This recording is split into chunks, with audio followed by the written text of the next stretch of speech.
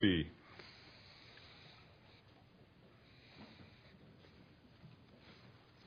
If you've been a Christian for any number of years, you've seen it happen. A man or woman that you have befriended, fellowshipped, and served with in the church suddenly turns up AWOL. At first it occurs to you that you haven't seen them in a while, and then you discover they no longer consider themselves part of the church. You learn that they are living contrary to many of the biblical truths they used to heartily embrace. Perhaps in the end they deny the faith completely, and you're left wondering, how could that have happened? What could cause a person who seems to have such a living faith suddenly, it appears, turn their back on Christ? In the news media, we sometimes hear of a person who appears to their friends and family members to be healthy and happy and contented, and they suddenly turn up dead. In such cases, the authorities often launch an investigation to determine the cause of death. The body is taken to a coroner to perform an autopsy in hopes that they will find some evidence that will reveal why this person died. In our text for this morning, the author of Hebrews lays before us, as it were, a once professing believer, actually a whole generation of once professing believers who suddenly turned up dead toward God. And so this morning we've been given the responsibility of performing an investigation into why. Using the text before us, we need to perform an autopsy of a dead heart. An autopsy of a dead heart. It's not going to be a pleasant task, but our hope is that the procedure will not only determine the cause of death in the case of this generation, but will shed light on how we can prevent our own hearts from suffering the same fate. By way of reminder, you'll recall that Hebrews was written to a small church, a small group of Hebrew believers, Jewish believers who were suffering under some level of persecution. They had not shed any blood yet for their faith, we're told later in the book, but the pressure was definitely being implied to induce them to turn back from Christ.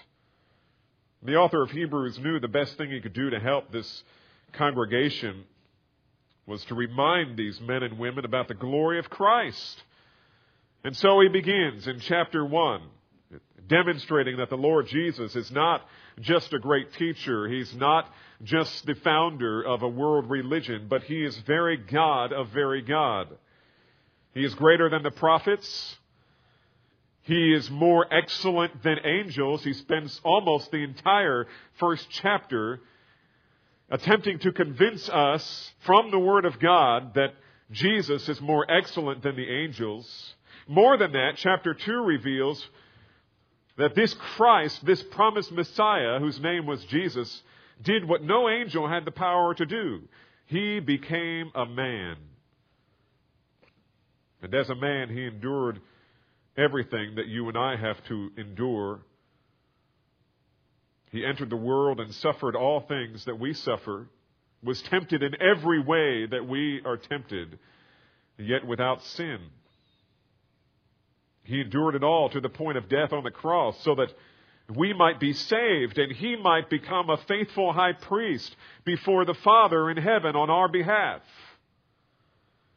More than that, chapter 3 shows that Jesus not only is greater than the angels of God, but He is greater than Moses, who brought salvation to Israel by rescuing them from Egypt. You remember that story. That's significant when we look into the text this morning.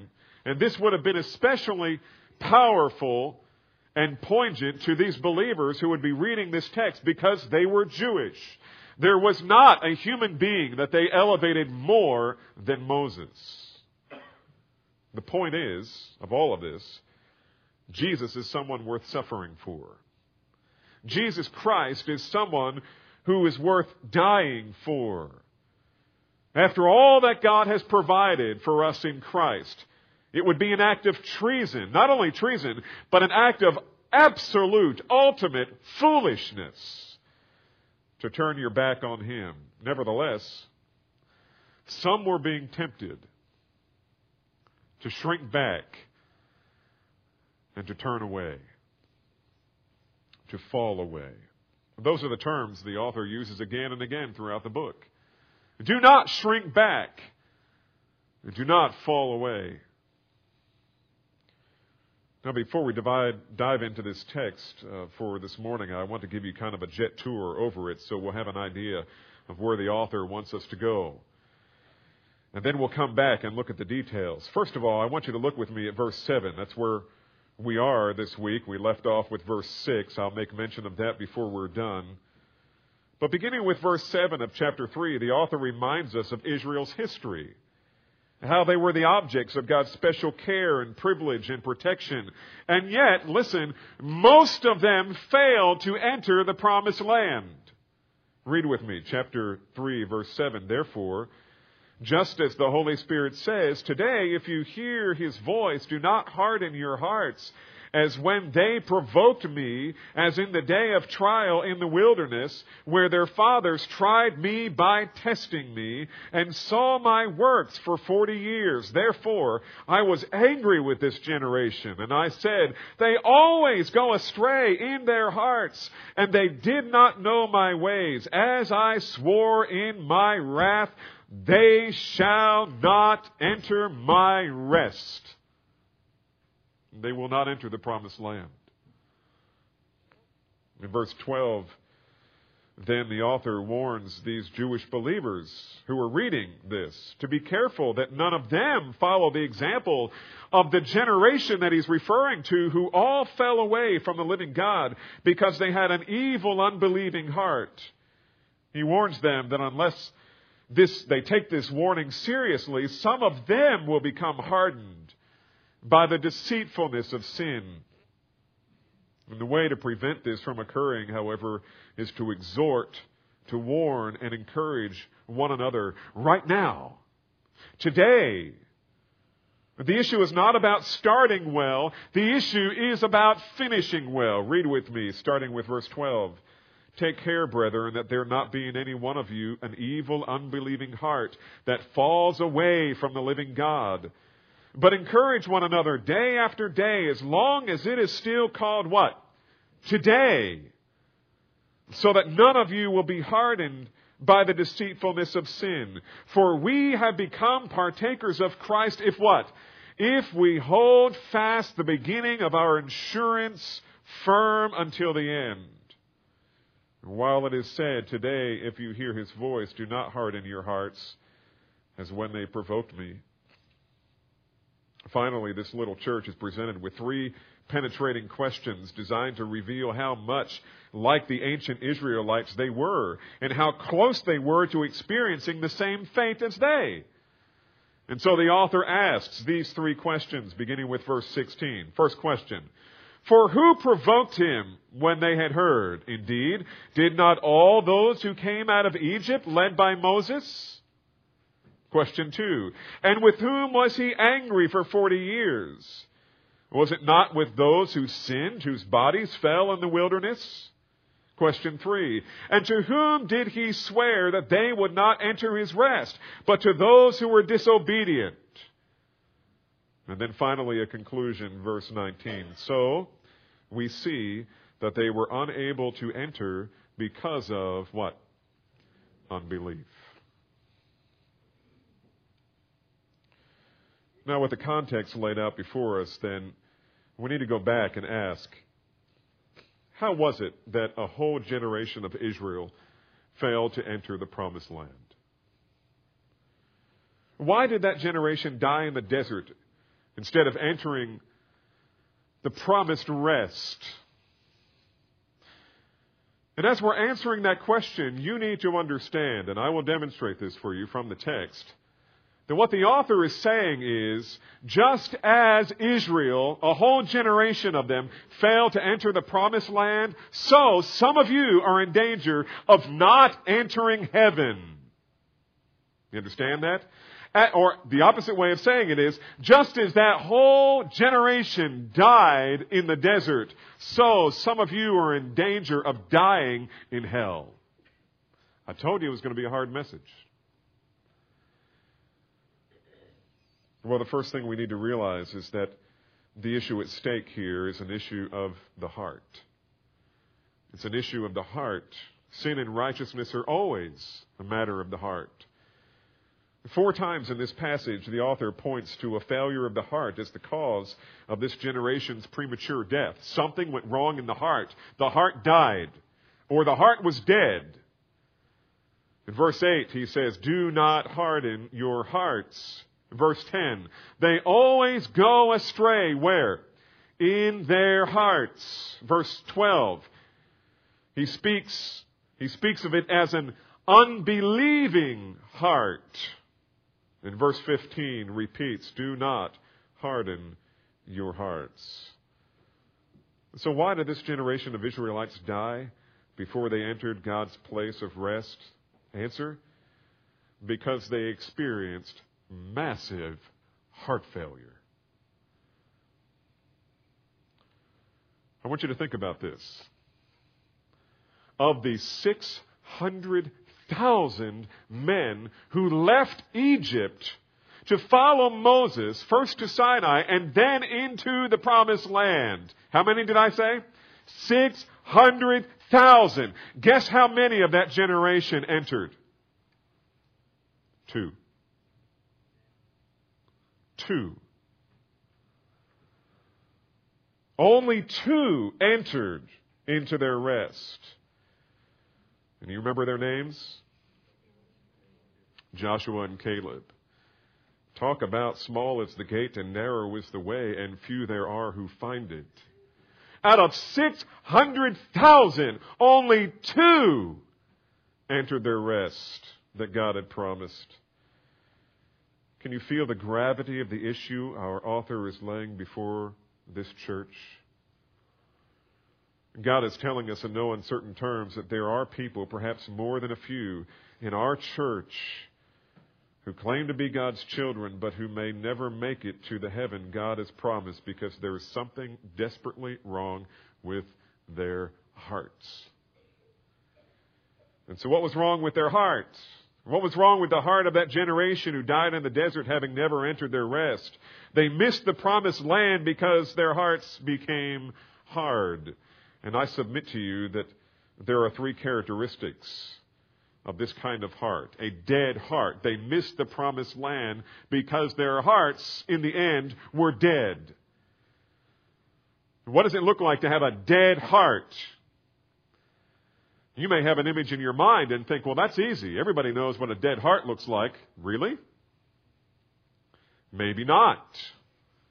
Maybe a dead heart looks like a person who comes to church week after week after week after week. Maybe a person with a dead heart looks like a child who comes to Awana and memorizes scripture after scripture after scripture after scripture after scripture. Maybe a person with a dead heart looks like somebody who comes in and writes a check every Sunday and drops it in the offering plate and serves in ministry and even has a history of some fruitfulness. Maybe that person has a dead heart. You remember what Jesus said in that last day when they stand before me, many will say, Lord, Lord, did we not perform miracles? Did we not do amazing things in your name? And he will say, what? Depart from me. I never knew you. So what was wrong?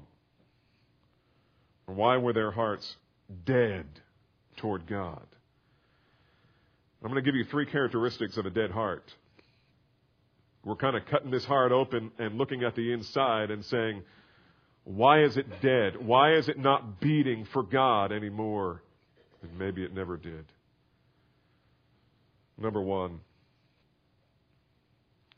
it's dead because it's hard. It's a hard heart.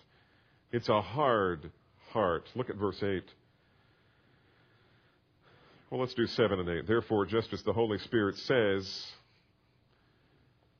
today, if you hear His voice, do not harden your hearts as when they provoked me, as in the day of trial in the wilderness. Verse 9, where your fathers tried me by testing me and saw my works for 40 years. Now, in order to understand what he's referring to here, I want you to turn with me all the way back to the original thing that he's talking about. You have to go back to Exodus. Exodus chapter 17. Exodus chapter 17 is the actual event that he's referring to. You can't necessarily see it in the English, but I'll explain why it's definitely this. As you're turning, let me give you a little history. Most of Exodus up to this point is the story of God sending Moses into Egypt to rescue his people, calling them to let my people go, right? Everybody's familiar with that story.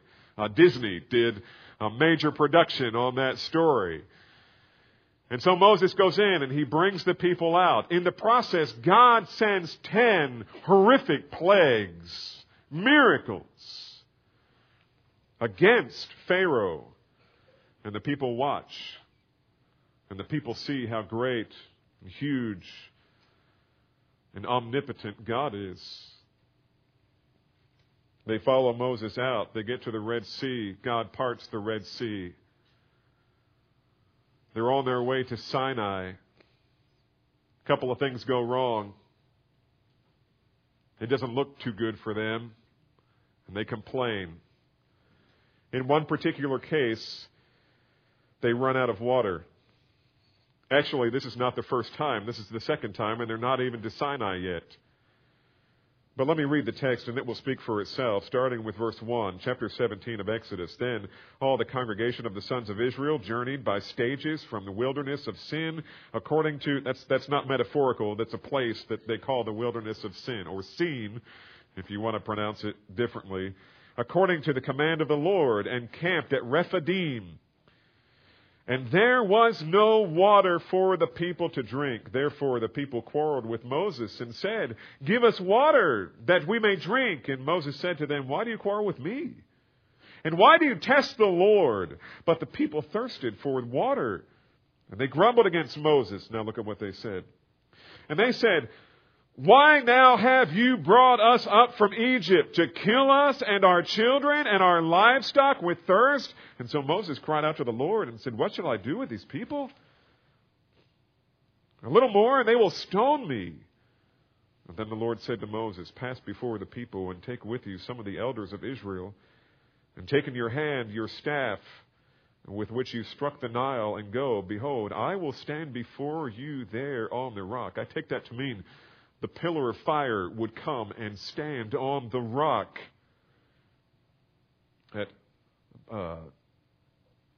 behold, I will stand before you there on the rock at Horeb.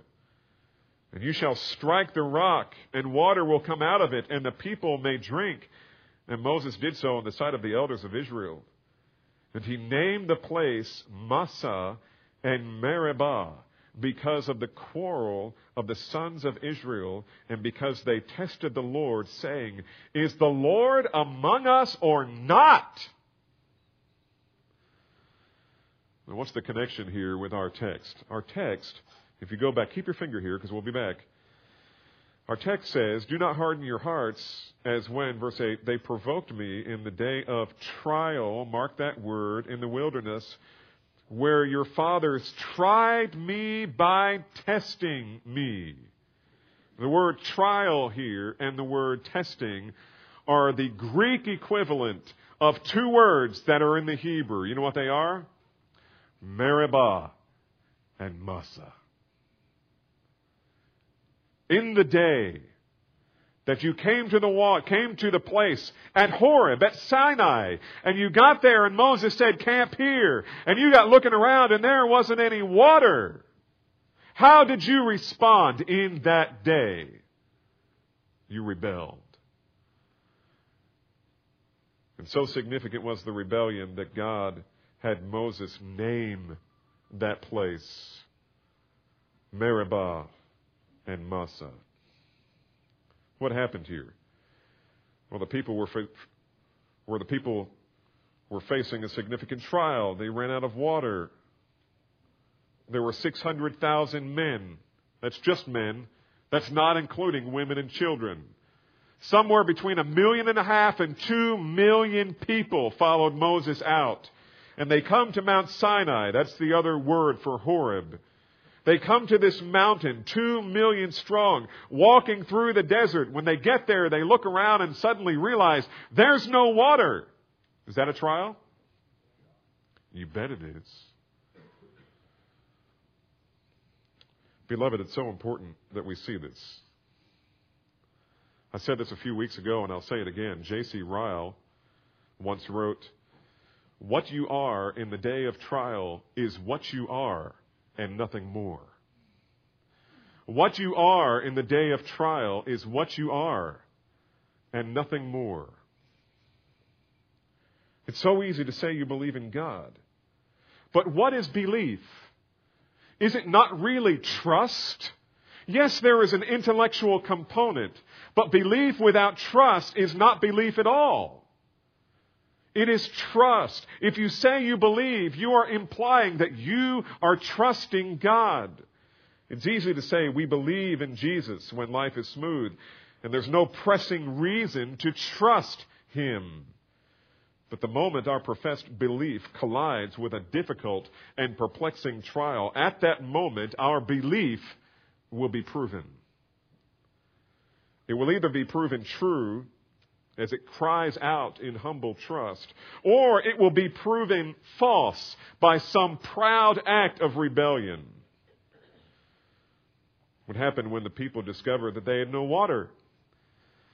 Did they pray? Did they humble themselves before the Lord? Did they ask the Lord to give them water? Lord, we're following you. We know you're leading in the right direction. We don't see any water. Help us. No, they charged God with neglect. They judged God. Lord, it's not fair. Lord, you don't care. Why now have you brought us up out of Egypt to kill us and our children? Lord, are you with us or not? You're being derelict in your duties. Get back to work, God. This is nothing short of blatant rebellion. Instead of exercising faith, they succumb to fear. And unbridled fear always has a hardening effect on our hearts. Mark it down. Unbridled fear always has a hardening effect upon our hearts. And the amazing thing is that they had already seen God provide for them miraculously in Egypt. They saw how He sent the 10 plagues against Pharaoh until He let them go. They saw Him part the Red Sea and drown the Egyptian army. In fact, He had already provided water for them miraculously once before, back in chapter 15. And in chapter 16, He even sent the manna. And then He sent quail. And everything they needed, He provided leading up to this moment. And still, they didn't believe. Still, they would not trust Him.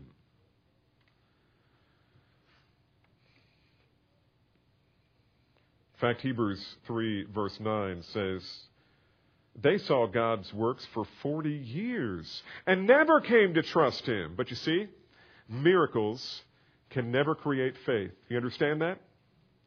Miracles never create faith. They can strengthen the faith of those who believe, but they cannot change a hardened heart. And just think of the Pharisees. They knew Jesus was performing miracles. They didn't care. The more miracles He performed, the angrier they got. In fact, even when He raised Lazarus from the dead, what's the first thing they said? Kill Lazarus again. And kill Jesus too. You would think that they would fall on their face and say, we just can't deny this. You are the Messiah. Miracles never create faith. It's possible to have a hard heart, but still function in a local church without detection. You can have a hard heart and be functioning in a local church without detection. It's possible. And frankly, that's the author's whole point. But sooner or later, the true condition of your heart will be exposed. Sooner or later, some trial will crash into your life that will prove whether your heart is alive toward God or dead toward God. It may be news that you or a loved one has contracted a life-threatening disease, cancer, or something else. It may be a terrible accident that takes the life of your spouse or a family member. It may be the loss of a job. It could even be the reemergence of some previous temptation to which you were at one time enslaved, and you're feeling the pull back into that old lifestyle. For these people that the author of Hebrews was writing to, their temptation was the result of persecution. They were being persecuted. They were being told, if you turn back from Christ, we won't bother you anymore. We'll love you. You'll be a part of our club. Come back to the synagogue. Regardless of what the trial is, however, if your heart is hard, you will respond to that kind of temptation, that kind of trial, in the way that this generation in Israel did. You will begin shrinking back. You will begin falling away. You may ask, Pastor Dan, are you suggesting that I could lose my salvation? No. What I'm suggesting is what Jesus said was right in Luke chapter 8, verse 13, that many people have hearts that are like rocky soil, in that when they hear the gospel, they receive the word with much joy, but having no firm root, they believe for a little while, but time of temptation comes and they what? Fall away. Same word. Time of temptation comes and they fall away. You see, the temptation doesn't make your heart hard. It only proves that it's hard. You pick up something from the ground or you see something on the ground and you want to know whether it's hard, just take a hammer and whack it. And you'll find out. Grab it and squeeze it. If it's a tomato, guess what? You've got a mess. But that's the way it ought to be. If you've got a rock, nothing's going to happen. When temptation comes, it's like hitting your life with a hammer. It's like squeezing you to make you burst. If you're hard, there'll be no effect. Temptation, trial will have no effect on you in terms of humbling you before God. It'll only make you harder. You know, if you take a piece of coal and you squeeze it, it becomes a hard piece of coal. You squeeze it some more, it gets harder and harder and harder. You squeeze it for a lot of years, and it'll become a stone. You squeeze it for a lot more years, and what? It becomes a diamond. The hardest thing on the face of this earth. The pressure will prove you. If you put an egg in the same position, it's not going to take much to break it. And oh, how we need to be broken before God. It's the mark of a true believer. You know what a true believer says when the pressure comes on, when he gets the news? He says what these young people sang. All of your promises are true. I will lift up my eyes unto you. When my faith starts to fail, Lord, your strength will prevail. And all that you've said, you will do. Your promises are true. That's how a believer responds to trial. When you get to the call, how do you respond?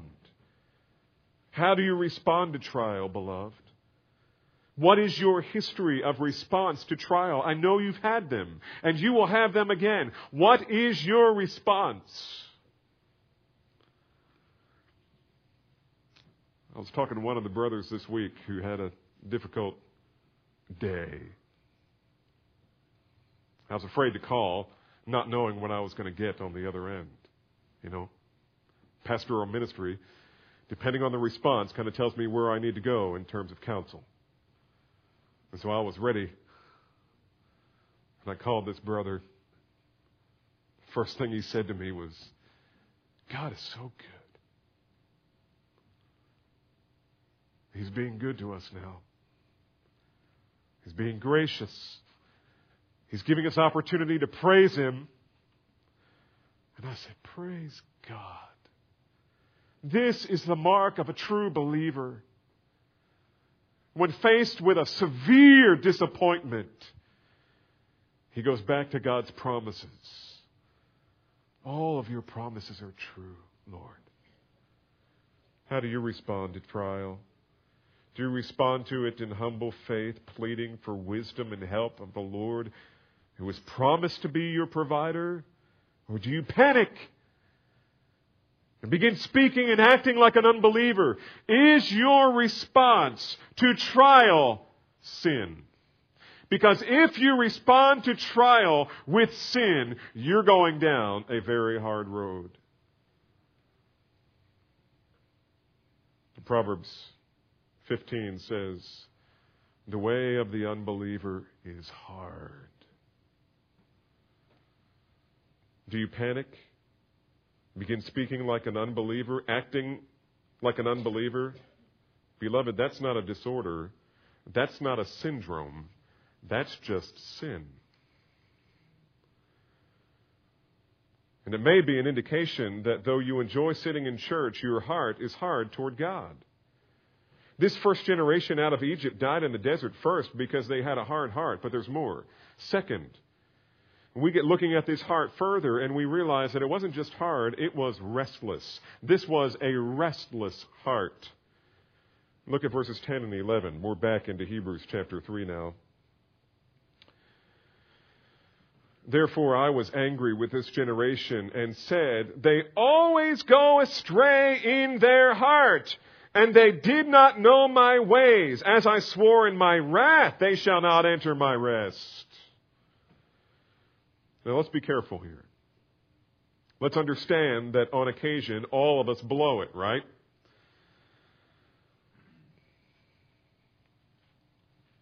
On occasion, all of us will exercise some form of unbelief. Every time we sin, every time we disobey God, it is unbelief.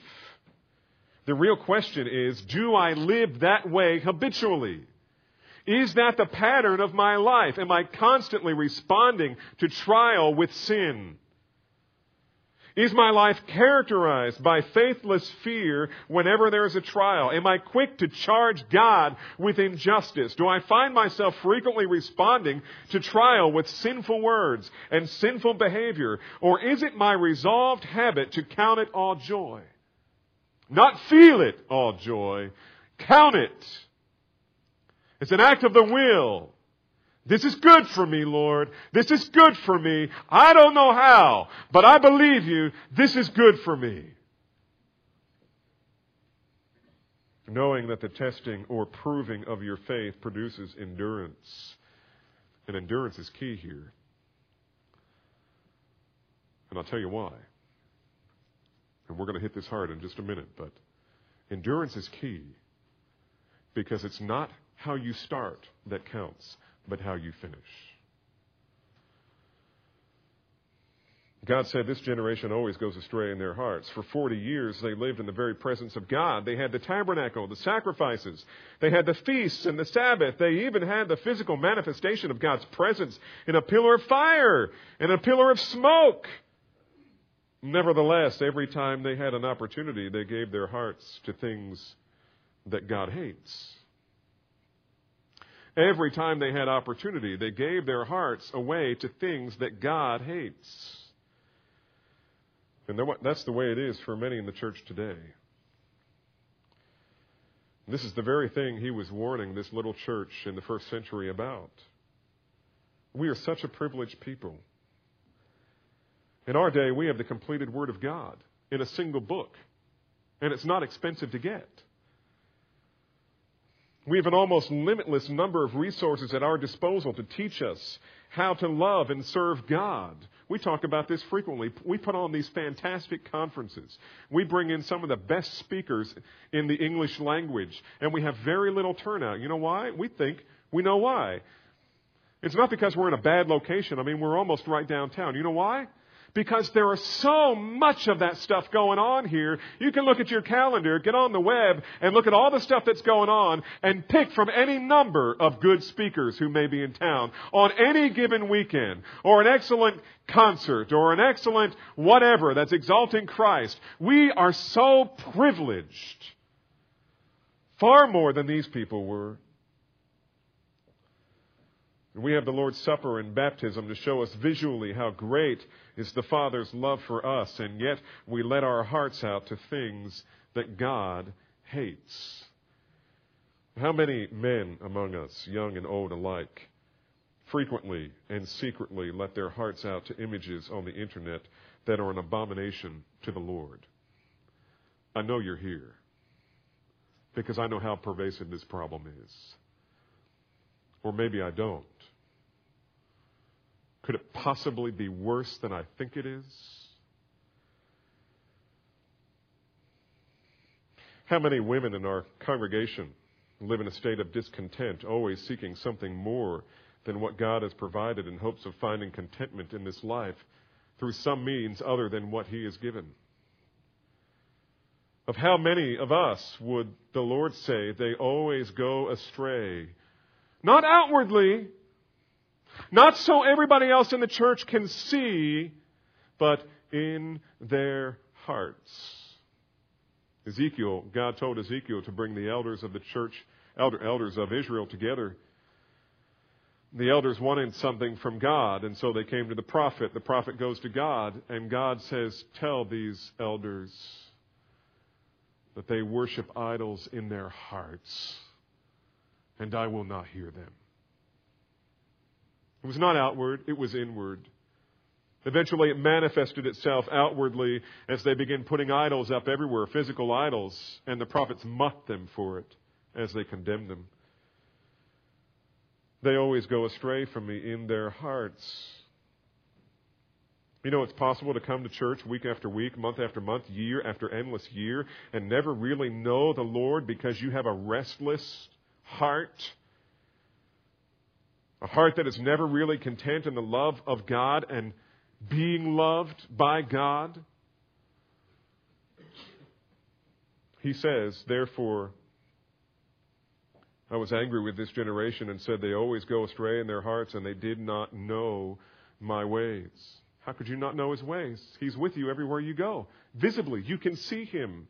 You see, every time you look at the tabernacle, there's smoke coming out from that end part where the presence of God is. And every time Moses comes away, his face glows. I mean, what kind of evidence do you need?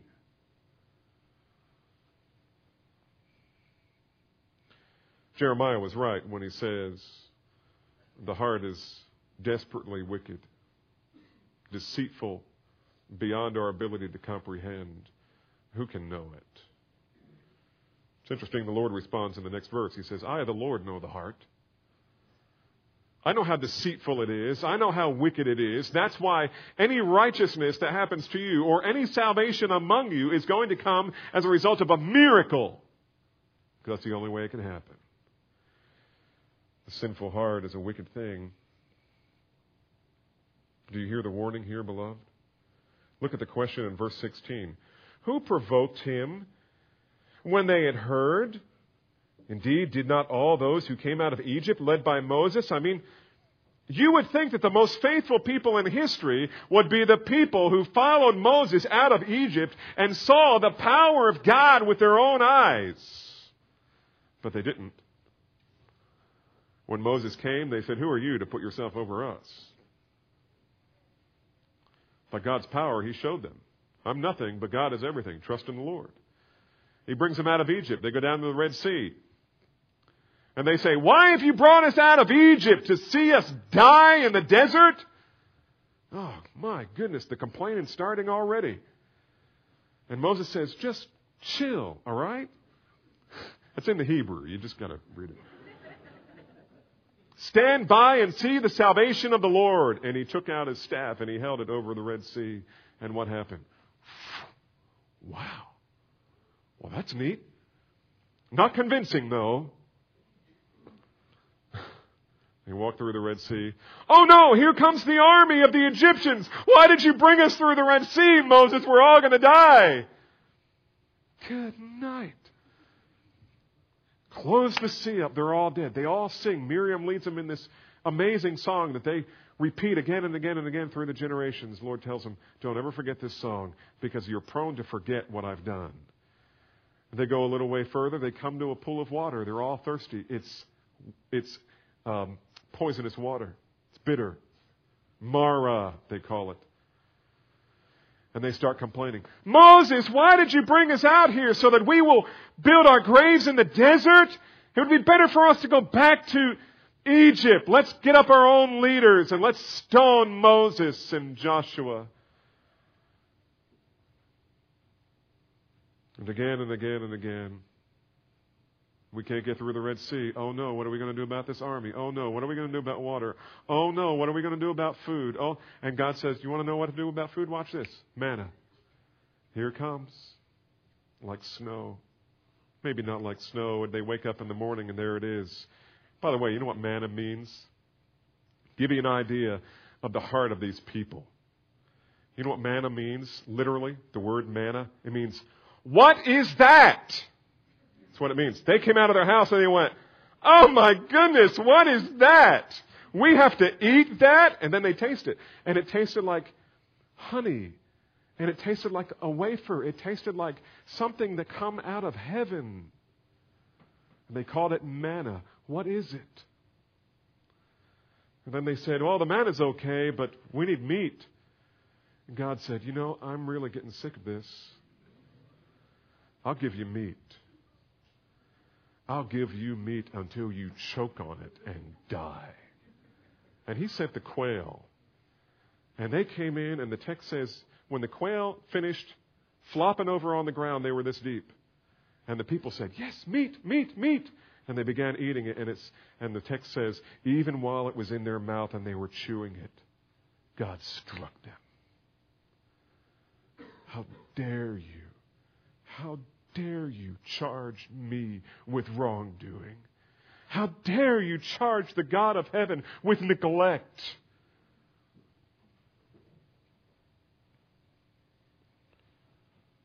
Do you hear the warning, beloved? The author of Hebrews is not writing to Israel. He's writing to the church. He's writing to Hebrew believers, maybe in Rome. And he's saying, listen, if it happened to that generation, do not think it can't happen to you. Spiritual privilege is not the same as spiritual life. Do you understand that? Spiritual privilege is not the same as spiritual life. These people came out of Egypt, for goodness sakes, and they were lost. You can have all kinds of spiritual experiences and be lost. And that group of people, and I think it'll be a large group, who stands before the Lord on the last day, and they say, Lord, didn't we have all these experiences, and didn't we do all these wonderful things, and weren't we fruitful before you? And he says, nope, didn't know you. Your hearts were hard. Your hearts were dead. You were all about religion, and yet you knew nothing about me. You knew nothing about me. And that's what he says. They always go astray in their heart, and they did not know my ways. How can that possibly be? How can it be that a person who sits in a congregation and hears the Word of God preached week after week after week after week after week, they come to you with a problem, and you listen to their problem, and you think, oh my goodness, they've been here for years, and they've been engaging in blatant rebellion secretly all this time. How can they not know God's ways? Answer, their heart is dead. Why did this generation miss their promised rest? Because it had a hard heart. It had a restless heart. Thirdly, it also had a disobedient heart. Look at verses 17 and 18. And with whom was he angry for 40 years? Was it not with those who sinned and whose bodies fell in the wilderness? And to whom did he swear that they would not enter his rest, but those who were what? Disobedient? You see, beloved, God has set his affection upon this nation called Israel, and he chose them from all the nations of the world. He blessed them with every conceivable blessing, but in the end, only 2 men of all of that congregation entered the land. Why? Because in the end, they loved their sin more than they loved God. They belonged to the community of God's people, but their lives were characterized by disobedience. They loved their sin more than God. And that's why we say around here, it's great. You say you have a new relationship with God. That's wonderful. Do you have a new relationship with sin? Are you repentant? Do you remember why Joshua and Caleb were allowed to enter the promised land and no one, not even Moses, was allowed? It's because they alone trusted and obeyed the Lord when it came time to take His promised land for the first time. They got to Kadesh Barnea, led by Moses. This is before the 40 years in the wilderness. They sent the 12 spies in. 12 spies went to check out the land. They were not sent to decide whether or not they should go. That wasn't the purpose of sending them in. God had already commanded them to take the land. They were sent merely to learn how wonderful the land that God provided was, so they could come back and encourage the people before they took it. But 10 of the 12 spies let their hearts be ruled by fear rather than faith in God. 10 spies came back and reported that the people are big and our God is too small. And 2 spies came back and reported the people are big, but our God is bigger still. You see, the threat of danger proved the substance of their heart. It tested the substance of their heart. When I was a child, a teenager, someone came to explain all this to me, and they said, if I took this bottle, they kind of shook it, I knew something was in it.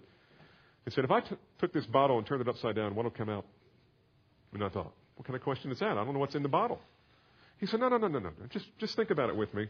I said, I don't know. Water. He said, well, yeah, could be something else. Shampoo. Yeah, could be something else. Gatorade. I don't know. What's going to come out? He said, whatever's inside. That's what comes out. When your life is turned upside down, guess what will come out? Either faith or unbelief. It has to be that way. You see, the threat of real danger proved the substance of their heart. It proved the substance of their heart. The result was the majority led the people into rebellion, proving that their hearts were hard, restless, and disobedient, which means they were dead. And the author sums all of this up in one word. Look at verse 19. And so we see that they were unable to enter because of, what's the word? Unbelief. Unbelief. You come into my office and you say, I need help. I ask, what's your problem? They say, well, I'm kind of taking some drugs right now, and I haven't been to church in a long time. I don't read my Bible. I've cheated on my wife, and I don't pay my taxes. Can you help me? And I'll say, are you a Christian? Well, yeah. And I'll say, okay, well, let's think through this. You're doing all these things. Every one of them is contrary to the Word of God, which means you're saying, I don't believe that the Bible is right when it says I should pay my taxes. I don't believe the Bible. That's unbelief. I don't believe the Bible on that point. And I don't believe the Bible when it says I should be faithful to my wife. You're committing unbelief when you are unfaithful to your wife. And taking drugs is bad for you. I mean, the Scripture is full of things that remind you about slavery to certain things that are going to control you. You are saying, I don't believe that, what the Bible says. That's unbelief. And we have a special word for people who live in unbelief. We call them unbeliever. You are an unbeliever. And I give you no hope that you are a child of God. It doesn't matter what you say. It matters how you live, because how you live is an expression of what is in your heart. And the only thing that's coming out of your heart is unbelief. You say, does this really happen today? You bet it does. Are you kidding? It happens all the time. I look back over 13 years of serving in this church, and I see more than a few faces of people who claim to be believers, but today are living in blatant sin and rebellion against the living God. They're just gone. Some of them we don't even know where they are. And the amazing thing about this is some of those folks who committed the worst, what you would consider the worst of sins. They could explain theology better than most of us. It is absolutely unbelievable. They knew theology, but they did not know the Lord. Well, this brings us to a final question. Is there anything we can do to address this kind of thing in the church? Yes, there is. Look at verses 12 through 14. Take care, brethren, that there not be in any one of you an unbelieving heart that falls away from the living God. But encourage one another day after day, as long as it is still called today, so that none of you will be hardened by the deceitfulness of sin. For we have become partakers of Christ if we hold fast the beginning of our assurance firm until the end. While it is said, today, if you hear his voice, do not harden your hearts as when they provoked me. 3 things in this portion of the text that we are called to do. 3 things that God wants us to do. First, take care. Take care. If Paul were writing this, he would say, be alert. Your enemy is constantly seeking like a roaring lion whom he may devour. Keep on the alert, not only for yourself, but for your brothers and sisters around you. Stay alert. Understand that this happens. And when you see sin, deal with it. Gently looking to yourself so that you too will not be tempted, but deal with it. See it in your children, deal with it. See it in your husband, your wife, deal with it. See it in somebody you're close to in the body, go after it, deal with it. Gently, in love, for their good, for their joy, and for the glory of God. Don't let them continue. Why? Because sin is deceitful, verse 13 says. The deceitfulness of sin is what hardens the heart. The deceitfulness of sin is what hardens the heart. After a while, they can't hear the Spirit anymore saying, repent and I will forgive. Repent and I will forgive. Repent and I will forgive. Repent and I will forgive. And after a while, you can't even hear it. And after a while, he's not even saying it anymore. And so the first thing you need to do is keep your radar up. Take care. Be on the alert. Secondly, be proactive. Be proactive. Where do I get that? Listen to these words. Encourage one another day after day, as long as it is still called today, so that none of you will be hardened by the deceitfulness of sin. Sin is so deceitful, we need help seeing it in our lives sometime. And there are people who commit sin around here, and they kind of get off to the fringes, and you're not sure what's happening. Sometimes the elders know and you don't. Sometimes the elders don't even know. And they go off here, and you start coming to us. This happens. You start coming to us and saying, hey, where's Brother Bob? We haven't seen him in a little while. Everything okay? Is he still with us? So we'll pray for him. There's some things going on in his life. We're not sure everything that they are. But you might want to encourage him. Write him a note. Write him a letter. Get on the phone and call his answering machine. Tell him you love him. Tell him that whatever he's into right now, it's okay. You can come back and talk with us. We want to help you, whatever it is. Let us help. Let us help. Let us help. You got a brother or sister in the Lord who's facing a severe trial? Get beside them. A couple of weeks ago, we watched this movie. Now, I don't recommend movies, but this was one done by a church about a football team facing the Giants. Maybe some of you have seen it. And there's this one scene in there that's so powerful. This boy who's kind of the leader, the biggest, strongest football player, the coach is trying to show him how strong he is and that he can lead this team to victory against the Giants, the name of an opposing team. And he gets the kid down on his all fours into what they call the death crawl, where they get another team member and they put him on his back like this. And they put the other guy on the ground on all fours, and he blindfolds him. And he said, what's the blindfold for? He said, well, I want you to go 20 yards, but I want you to give it all your heart, and I don't want you to stop until you're done. Until you've spent everything, don't stop, and I'll be here to encourage you. And so he starts going. And his coach is saying, come on, you can do it, you can do it, you can do it. And after a while, he starts slowing down, and the coach gets down on all fours next to him and says, don't quit, you can do it. 10 more yards, 5 more yards, 10 more feet, you're almost there. And when he gets done, the kid finally crashes to the ground. And the coach says, "Look up, boy. You're in the end zone." He had crawled 100 yards. And I look at that and say, this is exactly what the author of Hebrews is saying that we should do for one another. Don't quit. Don't turn your back on Christ. I know the temptation is great. I know the trial is severe. But stay true. Stay firm. Don't quit. Keep going. You've got the strength. I'll be here to help. Don't fall back. If we don't do that for one another, I don't know what we'll do. I praise God for some of you who have come to me and my families on so many occasions. It's almost embarrassing. And gotten on the phone and read Scripture. I come into my office. I punch the messages. Scripture. Thought of you today. Here's a text that might encourage you. Open the mail. There's a note. Praying for you guys. Stay firm in the Lord. All of His promises are true. I need that. Need that. And you need it too. Take care. Be proactive.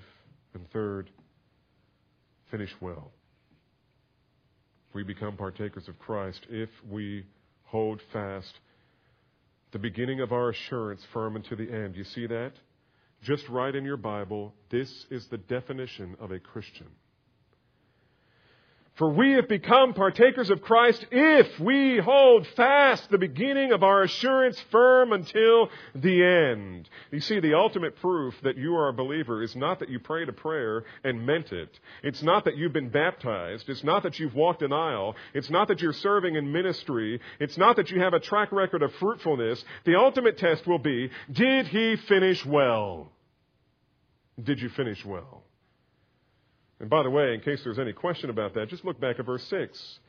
But Christ was faithful as a son over His house, whose house we are if we hold fast our confidence and boast of our hope firm until the end. You haven't won the race until you've crossed the finish line.